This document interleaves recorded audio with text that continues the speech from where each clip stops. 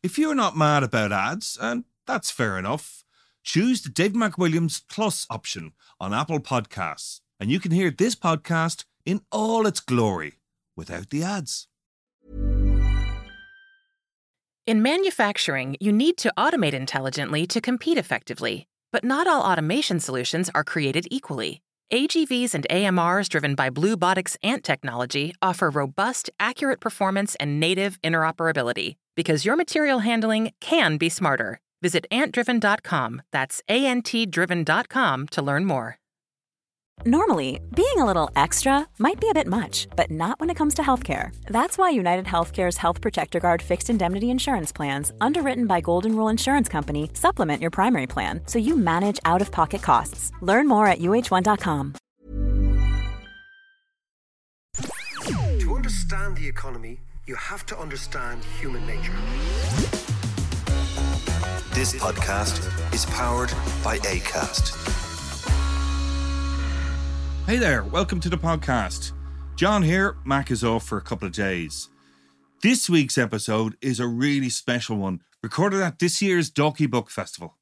It's called Searching for America with David Brooks, New York Times most read columnist, and a man regarded as the most influential commentator in the US.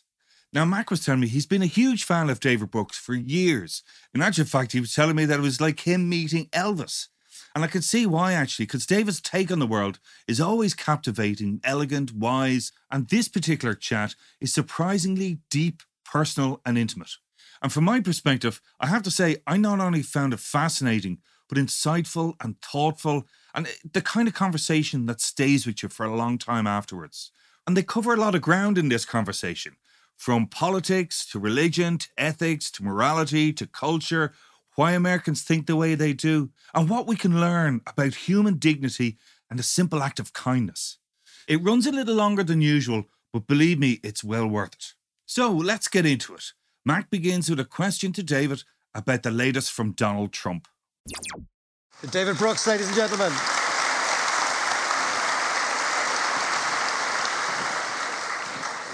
David, as I was saying, I've been a bit of a fanboy over the years, and I've devoured the journalism, the books, and I've seen this sort of progression in your writing. We're going to talk about, by the way, this extraordinary book, The Second Mountain, A Quest for a Moral Life. But before I talk to you about the moral life, I want to talk to you about a man who sums up morality, Mr. Donald Trump. I was watching you on PBS the other morning. What does Trump's indictment tell us? Yeah, in 2015, I wrote a book about humility. We fought over the cover. I wanted it to be Humility by David Brooks in big letters. And so it came out in 2015, and then Donald Trump ran in 2016. And I thought, well, that worked. That was fine. And so Trump continues to be Trump. And I must say, I continue to underestimate his depravity. 7 years later, I continue to be surprised. And so I was surprised if anybody, there's no reason you should have seen the first presidential debate with Joe Biden, where he was just a barbarian.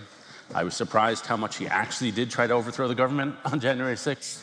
I was surprised how serious the documents he purloined really are. And I decided I'm going to be naive, and that's the price I'm willing to pay for being mentally independent of that guy.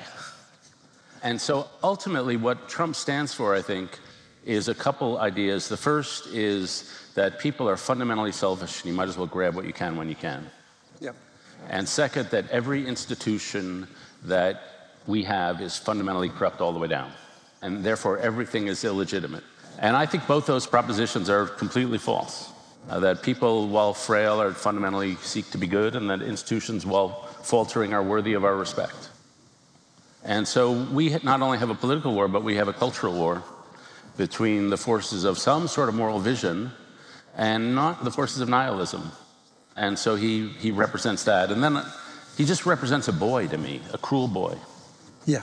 And you know, the best analysis, why is he keeping these documents?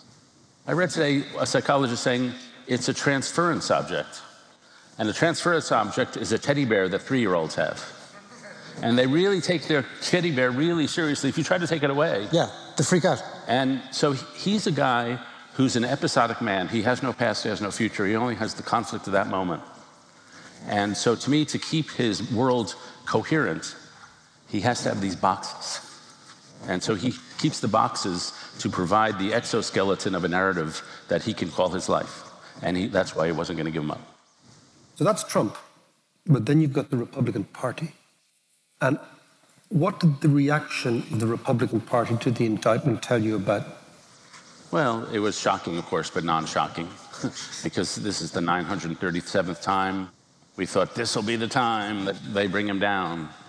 But I guess in defense, my general view is that Trump is the wrong answer to the right question for a lot of people. And I have stopped trying to generalize about Trump voters. If you come to the States, I can introduce you to millions of them. And they all have their unique path, but they're not all illegitimate. So for example, one story. I met a guy in South Dakota a couple years ago. He told me about the best day of his life. He was working in a plant that made the casements for refrigerators. He was 70. He said, the best day of my life was 35 years ago. I was working as foreman at the plant, and they switched technologies. I could no longer work that technology, so they laid me off. And I thought I would just silently sweep away from no goodbyes. So he packs up his boxes in his office, opens the door, and there's a double line of 3,500 people, every single person in the plant. And he walks from this double line, which stretches from his office door to his car door in the parking lot. And they are applauding him all the way. And he said, that was the best day of my life. Every year since, I've had a worse job, with less money, with more insecurity, with more alienation from my community. And that guy Trump is a jackass, but I need him. Yeah. And so I just think I still try to keep sympathy for the people who vote for him for a reason. And I mean, again, what you're saying is that America is full of millions of people that are experiencing that moment that guy did in Dakota. In some sense, I just saw another study on belonging. Our society is we can talk about this, is economically doing pretty good, socially doing horribly. And so we're objectively better, but subjectively worse than we've ever been. And you've probably read we have high mental health problems, high suicide rates, but we also have the number of people who say they have no close personal friend has quadrupled. The number of people who do not have a romantic partner has increased by a third. The number of people who've broken up with a member of their immediate family is now up to a third. And so on statistic after statistic, if you ask teenagers, do you feel persistently hopeless and depressed? It used to be 19%, now it's 45%. Imagine feeling persistently hopeless and depressed. And then if you ask people, do you trust your neighbor? It used to be 60%, and now it's down to 30% or 19% of millennials. So imagine going through life feeling persistently hopeful and depressed and thinking the people around you are about to screw you. Yeah. That's just a hard circumstance. And if some guy says, I'm your retribution, there's going to be some weakness for that. And in terms of I'm your retribution, so that's exactly, it's not I'm your hope. It's not I'm your future. It's not I'm your optimism. It's I'm your getting even with people. Yeah, and this has been the biggest revelation for me, because I wrote a whole book on what's the American story. And in my view, the American story is a collective fantasy. We come to this world, at least the European settlers, they land there in the 17th century, they see abundance, they see trees stretching out for 3,000 miles, they see flocks of geese that took 45 minutes to take off, they were so gigantic. They used to shoot cannonballs into flocks of geese to see if they could alter the flight. And they had two thoughts. One, that this was where God's plans for humanity would be completed, and two, they could get really rich in the process. And so to me, America has always been about aspiration and hopefulness, sometimes in horribly destructive ways, but it's future orientation. And Donald Trump tells a story that we, the good folk of these people, are under assault from the outside. And that's not our story, that's the Russian story. And I feel like, yeah, go to Russia and tell that story, but that's not our story. Just, I want to focus on that, the story of America, because your early work, Bobos in Paradise, on Paradise Drive, it captured this incredible optimism, a sort of thrusting, pioneering American, rugged individual, if you will. And I see your later work, which we're going to talk about, I see you've changed profoundly in your acceptance of that being the model for America. So just let's go back to the David Brooks of the 90s, the 2000s, the America you were writing about then, and then we can take it forward? Yeah. I'm not sure my view of America has changed. My view of myself has changed. No, well, there's no doubt about the book, and this is fascinating. Yeah, and so I grew up in a home, if anybody saw Fiddler on the Roof, you know how huggy and emotional Jewish families can be. I grew up in the other kind of Jewish family. And so we had love in the home, but we didn't express it. We had a phrase around our neighborhood, think Yiddish, act British. And so the idea was like, no emotion, no emotion. And so I went into a solitary profession. At 7, I read a book called Paddington the Bear, decided to become a writer, which is solitary. And then in high school, I wanted to date this woman named Bernice, and she didn't want to date me. And I remember thinking, she dated some other guy. I was like, what is she thinking? I write way better than that guy. Like, and so those were my solitary, hyper-intellectual values. And then when I was 18, the admissions officers at Columbia, Wesleyan, and Brown decided I should go to the University of Chicago. And that, too, is a hyper-intellectual place. My favorite saying about Chicago, it's a Baptist school where atheist professors teach Jewish students St. Thomas Aquinas. So, super intellectual. And then I go to work at the New York Times, which is pretty heady, and I work at a show called the PBS NewsHour, which is like one of our national public broadcasting news programs. And that, too, it's not the place to freeze my emotional ice age. At the NewsHour, we have our audience we call them seasoned. But if seasoned. Oh, I like that one. If a 93-year-old lady comes up to me in the airport, I know what she's going to say. I don't watch your show, but my mother loves it. So that was the world I was inhabiting. And then life has a way of tenderizing you. And so kids are part of that. Divorce is part of that. Falling in love with another person is part of that. And so I think I've become more emotionally open and have written more personally, and I'm now just a fountain of gushy emotion. Somebody told me Denmark, my 2 lifelong friends are sitting over there, Jeff and Pam, and they're witness to the formerly uptight David turning into a weeping, soporific puddle of tissues. So I forget where I was going, but anyway. No, keep going. We got the box of Kleenex here, it's all good. I did have proof of this, that I have grown as a person, because twice in my life, I've been interviewed by Oprah, 4 years apart. You can't just drop that in. I have not begun the name dropping that's about to happen. No. But at the end of the second taping, afterwards, she came up to me and she said, David, I've never seen anybody change so much. You were so blocked before. Wow. And I took that as like a good sign that you can grow in middle age and you can grow radically. And so I think to the extent my writing has changed, I'm less the aloof journalist observing and more writing about, I'm working out my shit in public, basically.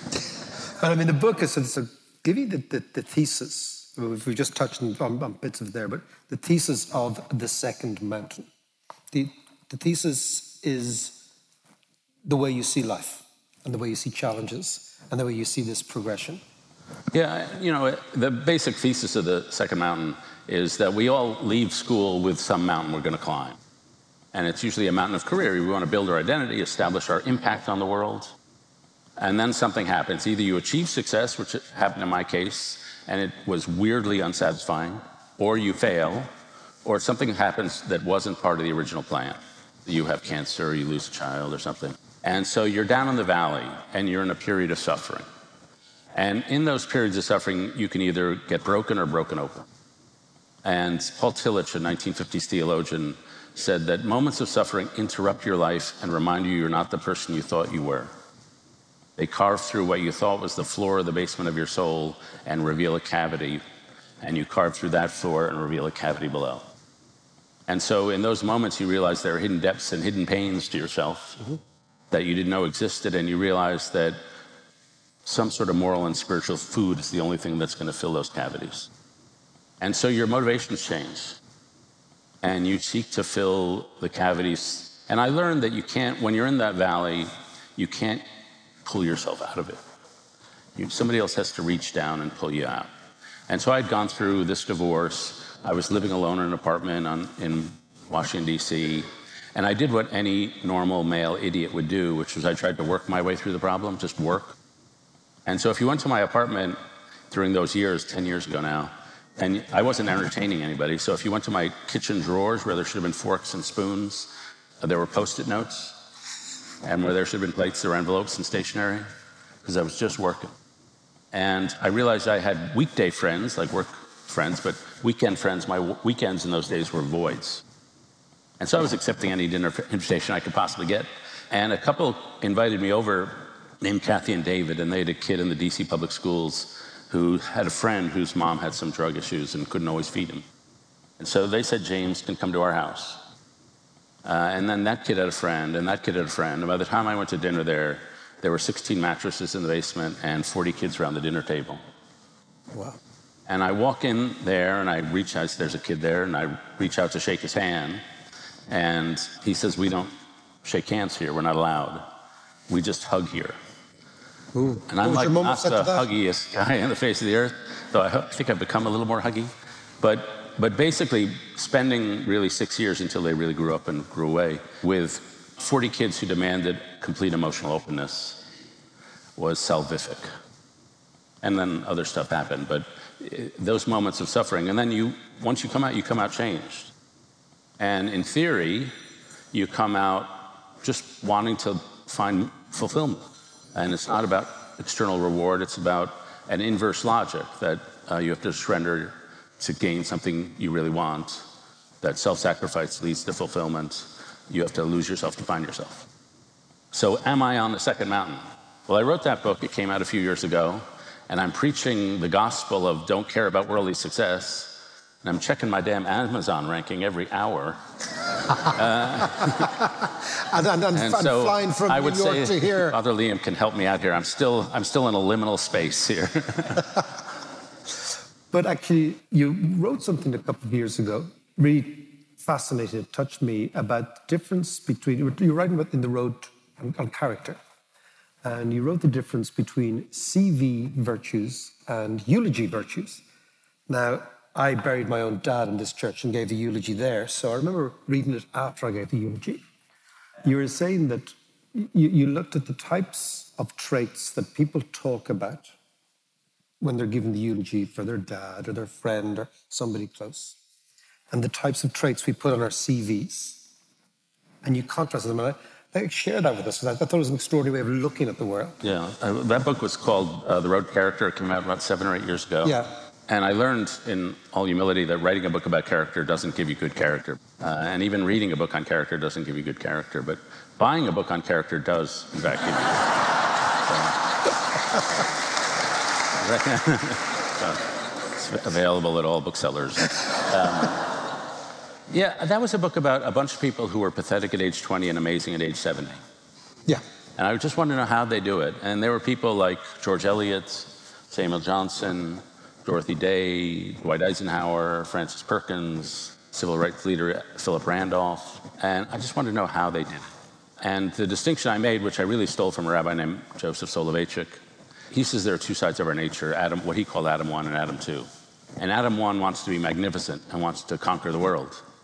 And Adam 2 is the Adam in Genesis who was just trying to tend to the Garden of Eden and just be humble. And so my modernization of that was we have these resume virtues, the things that make us good at our job, and the eulogy virtues, the things they say about us after we're dead. Are we capable of great love, courage, honesty? And of course, most of us know the eulogy virtues are more important, and yet they're not talked about in school and they're not discussed. And so, in my view, we don't teach most of the most important things in life in school or to the young period. My next book is called How to Know a Person, The Art of Seeing Others Deeply and Being Deeply Seen. How do you make somebody feel seen, heard, and understood? Just a tremendously important skill, and we just don't teach it. And so we are raised in an atmosphere of not moral badness, but moral inarticulacy, that we just often don't have the words to express how to do specific moral skills. And so the people in that book were transformed either by an event or by their own discipline. So, for example, there was a woman named Frances Perkins who grew up in she went to school in 1905 at a school called Mount Holyoke. And Mount Holyoke then had rules that we would probably not admit in our colleges and universities today. So one of the rules was Freshmen shall bow in the presence of sophomores. Freshmen shall not speak when sophomores are present. Like, they were trying to teach humility, but it probably wouldn't fly. So she's sort of a do-gooder, but without focus in her life.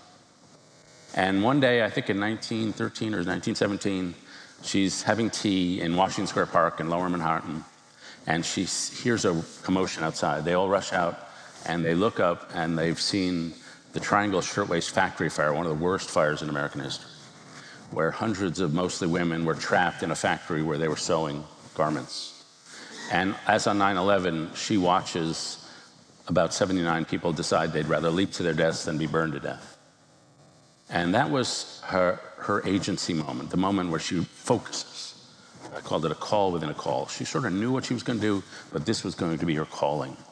And so it was a moment of moral focusing and moral cohesion. And forever after, she would do anything, compromise with anybody, be ruthless if she had to, in the pursuit of worker safety and worker rights. And she went up to Albany to lobby the state legislature, and she was in her 20s, and they wouldn't listen to a young woman. So she kept a note in her apartment building, a catalog or a notebook, and it was called Notes on the Male Mind. And she decided the men would not listen to a young woman, but they'd listen to their moms. So she dressed like an 80-year-old, wore tricolor hats, pearls, and they called her Mama Perkins. And she just became ruthlessly effective and eventually became the first woman in a U.S. presidential cabinet, serving as Franklin Roosevelt's Secretary of Labor. And she stayed with him throughout his entire administration.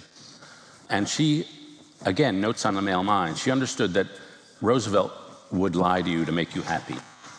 And so when she would come into him with a decision he had to make, she would come with the 4 options on a piece of paper, and she would make him check off one of the options and make him sign it. Because she knew she needed to do that in order to make him commit, or else he'd just flip-flop. And so hers is a case of someone who was morally unfocused, then spent, there's a phrase in the Protestant world, a long obedience in the same direction. She spent the rest of her life focused on worker safety and worker rights. And it was that moral coherence that really I found so admirable in her and really all the characters. So when somebody is on their first mountain, if we go back, what sort of accolades are they respecting, yearning? And when they're on the second mountain, what are the similar accolades that they're yearning? What's the difference? What's the change? Let me tie that into a work I'm doing now. My wife and I are going to teach a course at the University of Chicago, my alma mater, for people between age 50 and 70 on what to do with the rest of their life, as if we know. But I've talked to a lot of people who've gone through these courses. And what's humbling for me is, first, how many people are terrified of retirement. And so I met a guy who's a CEO, and he said, I've cried twice in my life. Once when my daughter got cancer, and once on the day I retired, because I thought my life was over, because my whole identity was wrapped up in my job. And Jeffrey edits the Atlantic, and there's a very good writer named Derek Thompson who has a concept of workism. Workism, that work becomes central to our lives. And when you retire and leave that, you have to go through a transformation of values so work is not central to your life anymore. And what's been striking to me when you enroll in these courses and they say to you, your resume, rip it up, it does not matter anymore. And what's striking to me is when I talk to people who are like 5 years out of retirement, I say, your friends, your new friends, how often do you talk about your old jobs? And they say, never comes up. I don't know what a lot of the people were doing. And for those of us in the midst of career, it's humbling. It's like we may get to a point where all the stuff we're obsessed about just doesn't come up. It doesn't matter. Doing something else. I've met people who are, some do gardening, some write plays, some, former CEOs doing like the local freelance journalism, just because that's what makes their heart sing. And so it's humbling to me that people really can change like this in dramatic ways. There was a famous study at Harvard called the Grant Study, where they followed men from 1942 to their deaths, usually around 2010. And the one thing they learned, all the men at Harvard who took this study, this big longitudinal study, they entered the military. And the one thing they learned was they wanted to know why some men really thrived in the military in World War II and some men didn't. And it had nothing to do with IQ or physical courage or socioeconomic status. The number one correlation in thriving in the military was relationship with mother.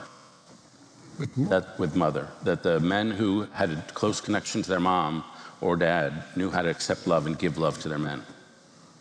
But I tell this story because there's one of the guys in that study named Andrew Newman, who was a horrible perfectionist, sort of rigid doctrinaire. Nobody liked him in college. He had no friends. He was a perfectionist toward her daughters and really treated them badly. And then in one day, when he was about 56, he decided responsibility for the world's poor rests with the world's rich. So he moves to Sudan and starts helping farmers there. And then he starts teaching. And then he helps urban planning in Texas. And when they meet him at the end of his life, he's like giving them big hugs. He's a warm presence. One of the interviewers said, I was transfixed being around him. And they sent him the interview transcripts that he gave when he was in college, when he was 60. And he sent them back and he said, you sent me the wrong person's transcripts. These are not true. I'd never believed this. None of these stories are me. And they said, no, that was you. And so the arc of a human life can really involve dramatic changes pretty much all the way through. And in the second mountain, you talk about necessity of having a committed life. That, you know, when you decide that a lot of the stuff you believed in, a lot of the stuff you valued is not necessarily what you thought it was, and you have this epiphany moment of the valley, and then you figure things out, but then you move to commitments. Explain that to me. Yeah, well, this flew out of teaching a course at Yale. I only teach at schools I couldn't have gotten into. My theory was for most of my students, over the course of the 15 years after graduation, they're going to make 4 big commitments, probably. Probably to a spouse and family, to a vocation, philosophy or faith, and a community. And so these are gigantic decisions. The success of your life depends on how well you make and keep these commitments. And to me, a commitment is falling in love with something and then building a structure around it for those moments when love falters. And so, like, Jews love God, but they keep kosher just in case. You need the structure. And so, you know, I would talk to my students about these commitment makes because I do think we're promising. We make promises. And those promises transform us. They give us our identity. They give us our strength, a sense of meaning. And I will say the one my students didn't want to talk about, they all want to talk about jobs. They didn't want to talk about marriage. One of my students said, marriage is a box that'll come in the mail when I'm 35. I said, no, you really should start thinking about it. It's a pretty important decision. And I would give them some advice, which was, marriage is a 50-year conversation. Pick someone you want to talk to for the rest of your life. And I would say, like, love comes and goes, but admiration is permanent. Pick someone you admire. And then I gave them personality psychology. Go with kindness, avoid neurosis. It's good, that's fair enough. And so I would give them these maxims. I had a friend I told this to, and he said, what do you do if you're the neurotic one? You don't recognize it. I said, well, marry another neurotic. You'll make 2 people miserable and not 4. So, these commitments, then sometimes they fade away and make new commitments. And I would say, just to bring us a bit to the national, as much as I love talking about myself, it can happen to countries too, that you go through valleys. And I was, in the middle of COVID, I wrote this up for The Atlantic. I read a book called The Politics of Disharmony by a guy named Samuel Huntington.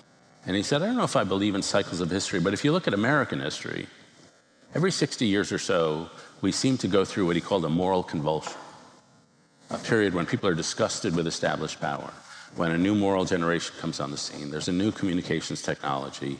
Everybody outside wants to tear things down. And he said it happened in the 1770s with the American Revolution. It happened in the 1830s with the Jacksonian populist period. It happened in the 1890s with the Industrial Revolution. It happened in the 1960s.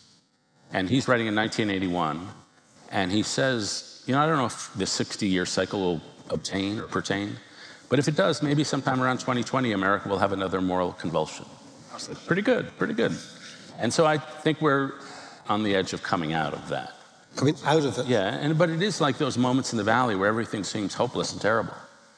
But people respond and cultures respond to the problems of the moment and adjust.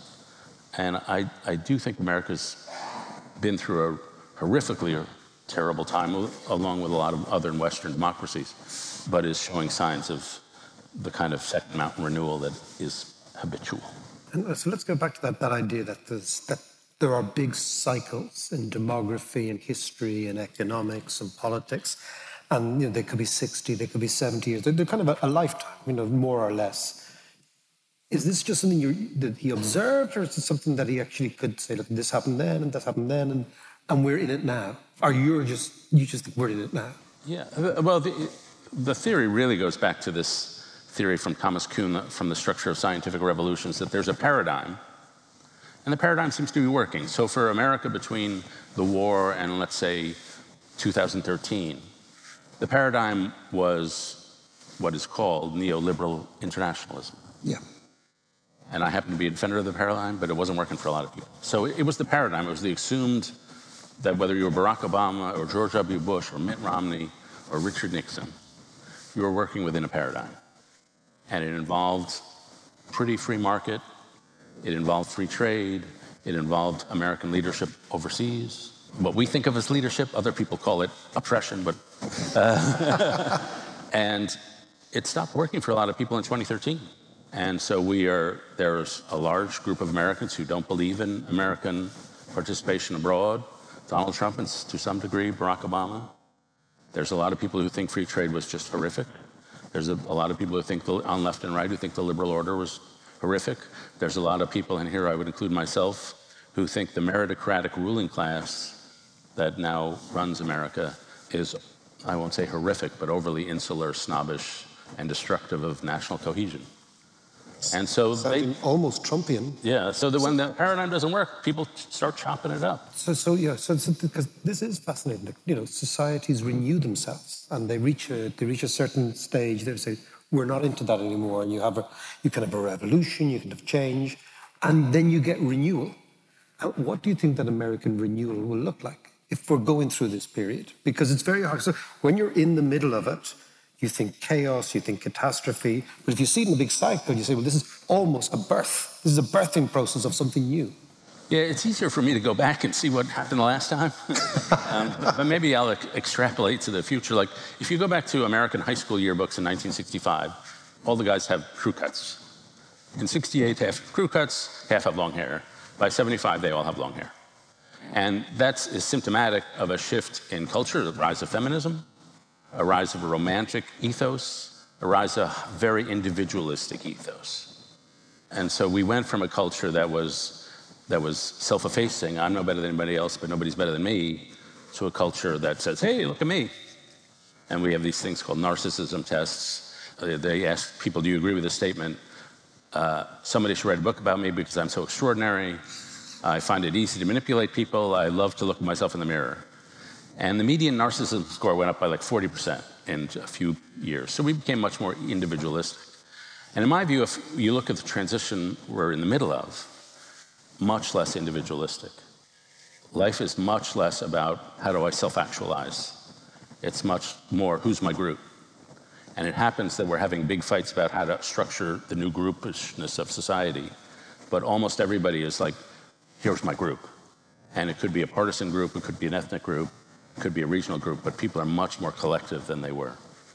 Second, I do think we've taken a painful and extremely partial step forward toward acknowledging the country we are, where I don't think it's quite fair to say that whites will be a minority, but there will be no majority. And that there will be much more ethnic fluidity between the races than we now think. And so we're beginning to encounter a world that just looks very different. I just finished a long story on artificial intelligence, and I quoted probably 20,000 AI experts out in the Valley, and there was not a single person named Jones or Smith. They had Nigerian names, Chinese names, Pakistani names, but there was no easy to spell name for me. And so that's a big transition we're going through. And then I do think, and this is be the hardest one, I think one of the core problems with a lot of Western democracies is that the highly educated 20% go off to fine university, marry somebody else from another fine university, invest awesome amounts in their kids. Those kids then go off to fine universities, marry another person, and then they move to a very few cities. And we have a meritocratic inherited Brahmin class which controls the media, increasingly controls finance, increasingly controls corporations, and increasingly controls political power. And a lot of people in the non-20% say, screw that. I hate those people. And I think that's the primary driver of why Viktor Orban is there, why Marine Le Pen is there, why Boris Johnson was there, and why Donald Trump is there. So it's this idea, I think somebody said about Trump, somebody's trying to explain Trump, an American journalist, I can't remember who it was, and she was saying that her dad was a blue-collar worker, and she said her dad voted for Trump. She said, what you don't understand is blue-collar workers, working-class people in America, they don't hate rich people, they hate professionals. Yeah. And that's what you're talking about. Why do they hate us in the media? We embody. And to be fair, as much as I disagree and as much as I'm proud of being in the media, you know, when I started journalism, I was a police reporter in Chicago, and I worked with men and women who didn't go to college. Now, it's not only going to college, you have to go to the right college. So if you stood in the New York Times newsroom and swung an axe, you did 8 people who were editors of the Harvard Crimson at one point, which would be a good idea, probably. Just kidding. But you also say, we're off the record there. But you also say in the book that you are, I mean, we are in the city of Edmund Burke, right? Maybe not Dalkey, but Dublin, and you self-identify as a Burkean conservative. Explain that to me and what it is and what it isn't. Yeah. First, my 2 heroes, one is Alexander Hamilton, who believed in social mobility. And Alexander Hamilton, as you mentioned, was a Puerto Rican hip-hop star from Upper Manhattan. And then my other hero is Edmund Burke. And Burke, in college, I was assigned Reflections on the Revolution in France. And I hated it. I was a lefty, revolutionary then. I wrote a paper called They Weren't All Smart Back Then. It was like, I just thought he was an idiot. Like, we have this idea of just prejudices. We shouldn't think for ourselves. We shouldn't have revolutions. And I hated it. And the phrase that leapt out to me from Burke was epistemological modesty. The idea the world is really complicated. We ought to be cautious about what we can know. Got out of college. I'm a reporter. I'm covering housing projects in Chicago. And they had been built with the best of intentions to clear away old slums and put up these high-rises. But when they cleared away the slums, they cleared away all the social reinforcements, all the arrangements people had made to make life decent. And when they put up the high-rises, the gangs took over immediately, and they were horrific places. They've since been torn down. And I thought, wow, epistemological modesty, maybe that guy Burke knew something. And I think it's not insignificant that his first book was on aesthetics, because we have the wars of religion, and then we have 2 reactions to it. The first reaction, which I associate with France, is the rationalist reaction. We can't have this savage bloodletting over religion. We need to ground ourselves on reason. And we get Descartes, we get Condorcet, we get Voltaire. And then the other branch, which I associate with Ireland and Scotland, says, no, don't trust reason. Reason is, as David Hume said, reason is and ought to be the slave of the passions. You should trust your sentiments. And so that's Edmund Burke, that's Adam Smith, that's David Hume. And to me, that's just a better understanding of human nature. That if you try to construct a society out of abstract, rational universals, you'll end up creating dystopia. But if you build your society on things that you love and are worthy of love, and you improve those things incrementally but continually, you will have slow, steady progress toward a better society. And to me, Burke stands for that sense. He was a deeply sentimental writer. And I think his prose just so beautifully arouses emotion and eloquence. As, you know, those who do not look to the past will never look to the future. And so that sense of historical continuity and rootedness. You know, I come here because I was saying I like to hike. And this is my 3rd trip to Ireland in a year, which has made it a good year. But I told a friend, I like my nature to be moody and historical. And you guys have that in spades. We have that in spades. What do you think Burke would think of the world now and the way? So if we come back to the idea that there's a combustion occurring in the United States, what do you think Burke would think of the way in which we're going about discarding or embracing? Yeah, I think he would say, well, what are the core strengths here? You know, he was not averse to a revolution. He was averse to the French Revolution because they tried to rip everything up. He supported, obviously, the American Revolution because he thought it was a return to first principles. And so, you know, our first principles are still Lincoln and still enshrined in the Declaration and then in the Gettysburg Address, that all human beings are created equal. And I think to bring it to the modern day, just the instincts of some people. So we cover Joe Biden these days. And you can think this or that about Joe Biden. But one thing for sure that has been instilled in him is the idea that all of democracy should be based on the idea of the infinite dignity of each human being. So one story that Biden tells, when his dad, this was during the Depression, his dad was unemployed, finally got a job as a car dealer, and they had Christmas dinner at a gym, and there was a track around the top, and there was dancing on the floor. And so they were all dancing after the dinner, and the owner of the dealership pulled out a big bag of silver dollars. And his Christmas bonus was to dump the silver dollars from the running track down onto the floor and have all his employees scramble around picking them up. And Biden's dad, who needed a job, said, "We're out. You just don't treat people that way." And I think that concept of human dignity, I'm going to tell one more story since we're in a church, but I think it's become elemental. It's elemental to my next book. I run this thing called The Weavers, which is we try to take people who are really hyper-local building community, and we try to lift up their stories. So I'm in Waco, Texas, and we go to these towns and we say, who's trusted here? Who's building this community? And so I was introduced to a lady named LaRue Dorsey. And I had breakfast in a diner with LaRue Dorsey. She's a 93-year-old black lady who presented herself to me as a Marine drill sergeant. She said, I was a tough disciplinarian when I was a teacher. I loved my students enough to discipline them. And I was a little intimidated by her.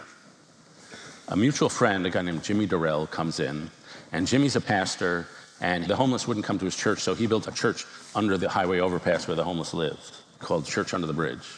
He has a homeless shelter affixed to his house. He supplies food. He's just a beautiful guy in his 60s, big teddy bearish guy. He walks up to Mrs. Dorsey, and he grabs her by the shoulders, and he shakes her way harder than you should shake a 93-year-old. And he says to her, Mrs. Dorsey, you're the best, you're the best. I love you, I love you. And the strict, stern disciplinarian turns into this bright 9-year-old eye-shining girl. And I thought, that's how you pay attention to people. And in some sense, he paid attention to her better than I did. In some sense, he's known her for a long time. He's got a big personality, I don't. But the thing I learned is a little deeper than that because he's a pastor, when he sees anybody, he's seeing someone made in the image of God. He's looking a little into the face of God. He's trying to see them the way Jesus would see someone, with the eyes of love toward the marginalized. And I remember thinking, I don't care if you're Christian or not Christian, atheist, whatever. Seeing each human being with that level of reverence and respect is the absolute prerequisite for treating people well. And that democracy is sort of based on that. When Vladimir Putin sends troops into the meat grinder, that's not human dignity.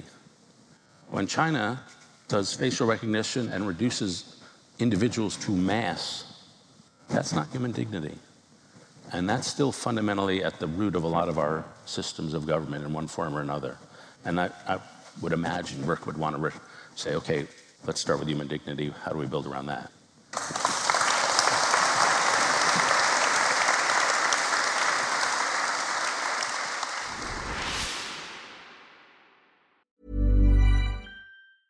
Normally, being a little extra might be a bit much, but not when it comes to healthcare. That's why United Healthcare's Health Protector Guard fixed indemnity insurance plans, underwritten by Golden Rule Insurance Company, supplement your primary plan so you manage out-of-pocket costs. Learn more at uh1.com. Quality sleep is essential for boosting energy, recovery, and well-being. So, take your sleep to the next level with Sleep Number. With a Sleep Number smart bed, you can individualize your comfort level and enjoy a better sleep night after night. J.D. Power ranks Sleep Number #1 in customer satisfaction with mattresses purchased in-store. And now the Queen Sleep Number C4 smart bed is only $1,599, a saving of $300, only for a limited time. For J.D. Power 2023 award information, visit jdpower.com/awards. Only at Sleep Number stores or sleepnumber.com.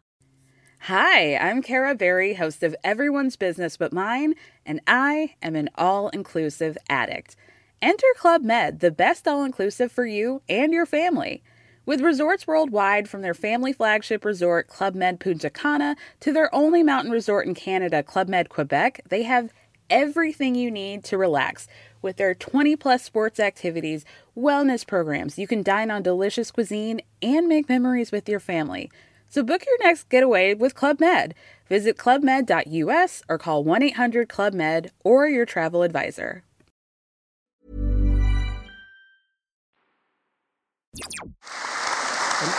I want to pick up on you mentioned religion.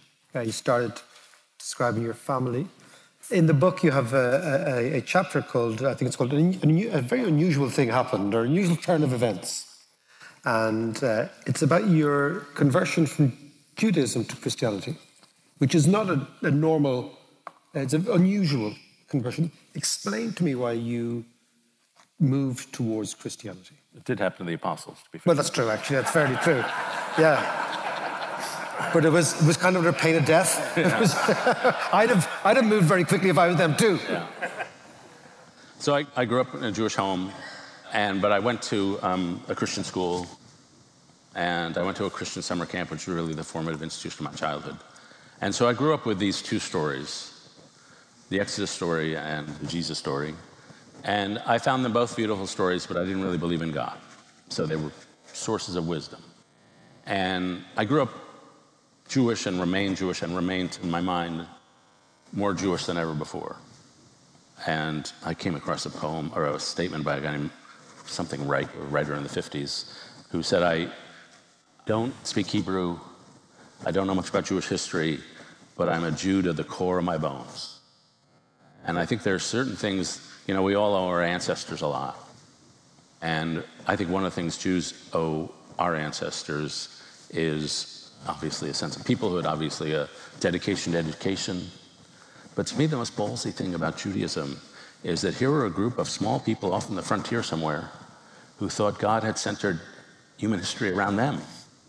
And with that came a sense of intense moral obligation to a covenant, that you have to lead a life that is in service to that covenant. And there's the immense pressure to do that. And so I think I've inherited that from the thousands of years of Jewish history. About 15 years ago, my perception of reality spilled outside the categories I had in my head for it, which is to say there was more spiritual stuff there. There was more of a transcendent order to the universe. I became entranced by radically good people. I wrote about one in Dorothy Day and wrote a character. I had weird encounters. If anybody's been to Penn Station in New York, now it's nice, but it used to be tremendously ugly and was the second ugliest spot on the face of the earth. The ugliest was the subway station next to Penn Station in New York. And I was in this dreadfully ugly spot, and I just had this sensation that there are eternal souls in all the people around me.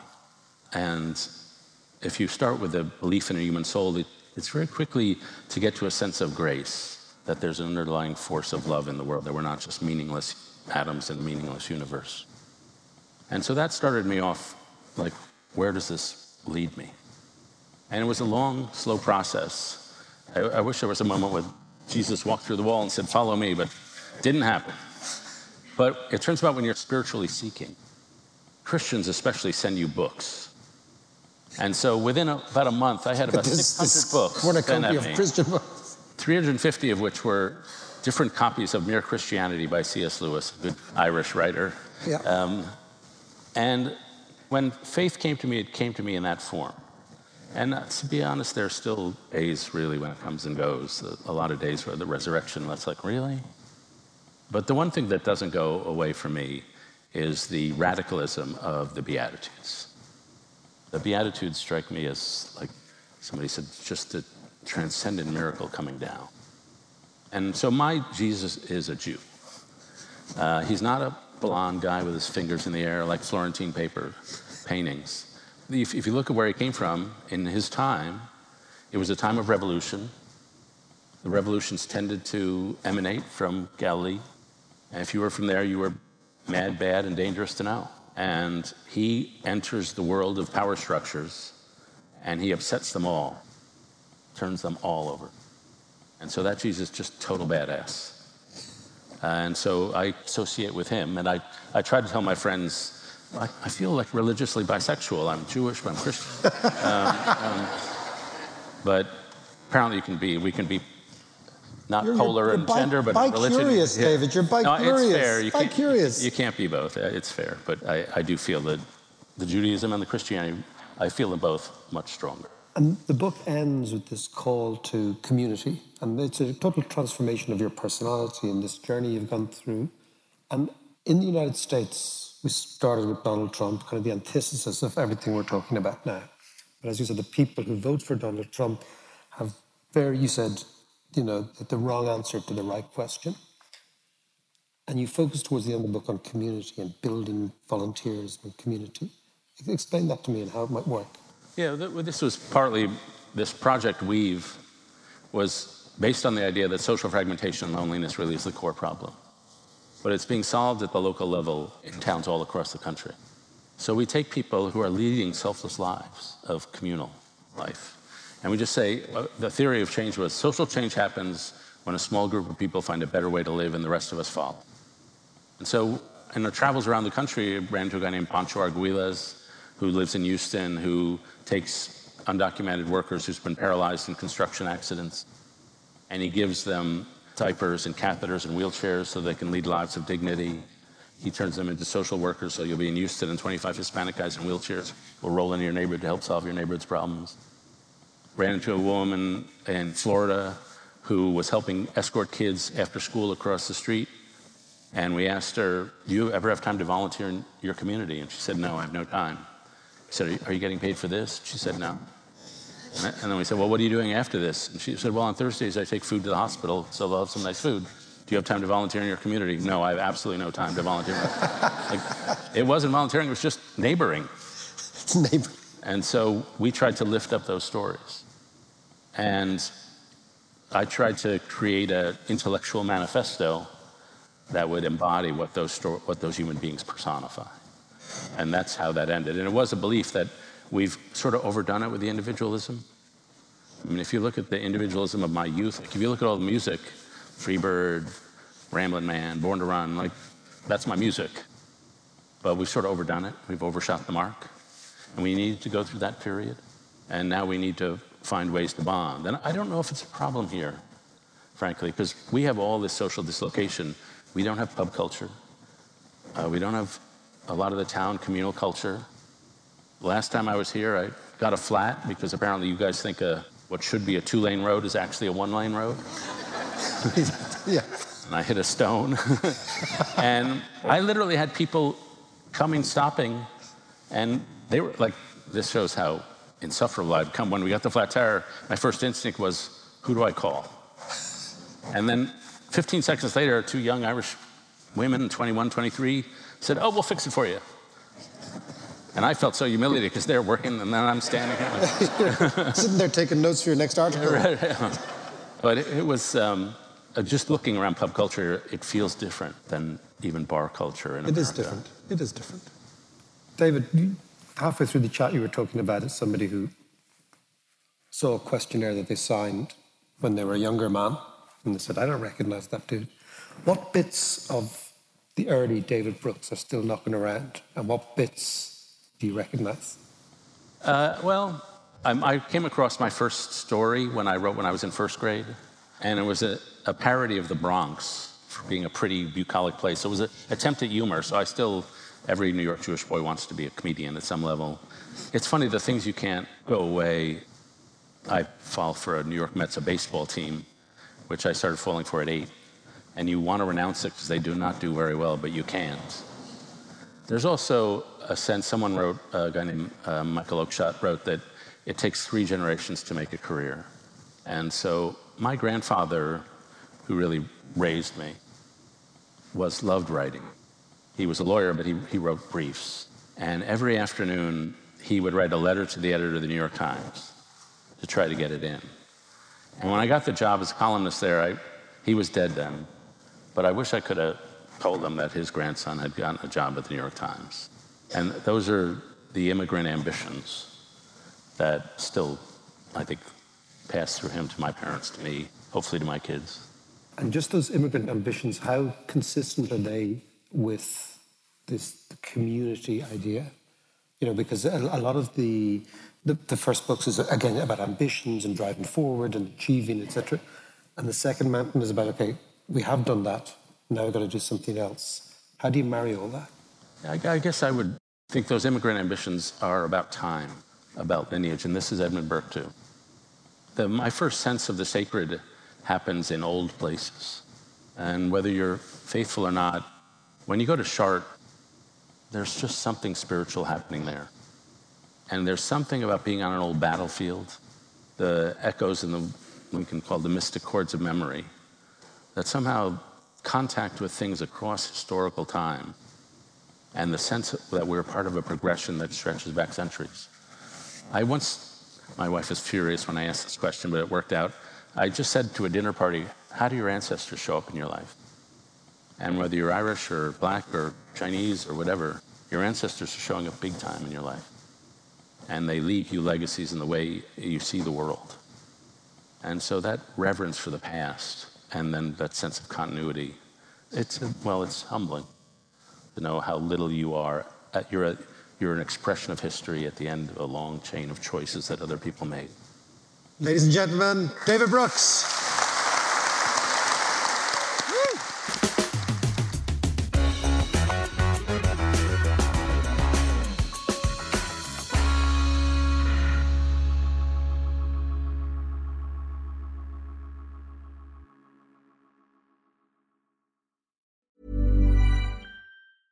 Hi, I'm Dori Shafrir. And I'm Kate Spencer. And we are the hosts of Forever 35. And today, we're talking about Club Med, the best all-inclusive getaway for families. Today, Club Med has nearly 70 resorts worldwide, from beachside resorts in the Caribbean and Mexico, to magical locations in the Maldives and Morocco, to ski resorts in the mountains from Canada to the Alps. Between their all-inclusive family programming, wellness offerings, land and water sports, and their French heritage-inspired food and drink offerings, Club Med is the best way to elevate your family getaway, no matter which location you're at. To learn more, visit clubmed.us. Want to know what it takes to make $1 million? Check out My First Million. Every week, we dive into different business opportunities and explain how to pounce on them. From one-man online operations to brick-and-mortar strategies, we cover it all. So whether it's your first million followers or dollars, start getting inspired with My First Million wherever you get your podcasts.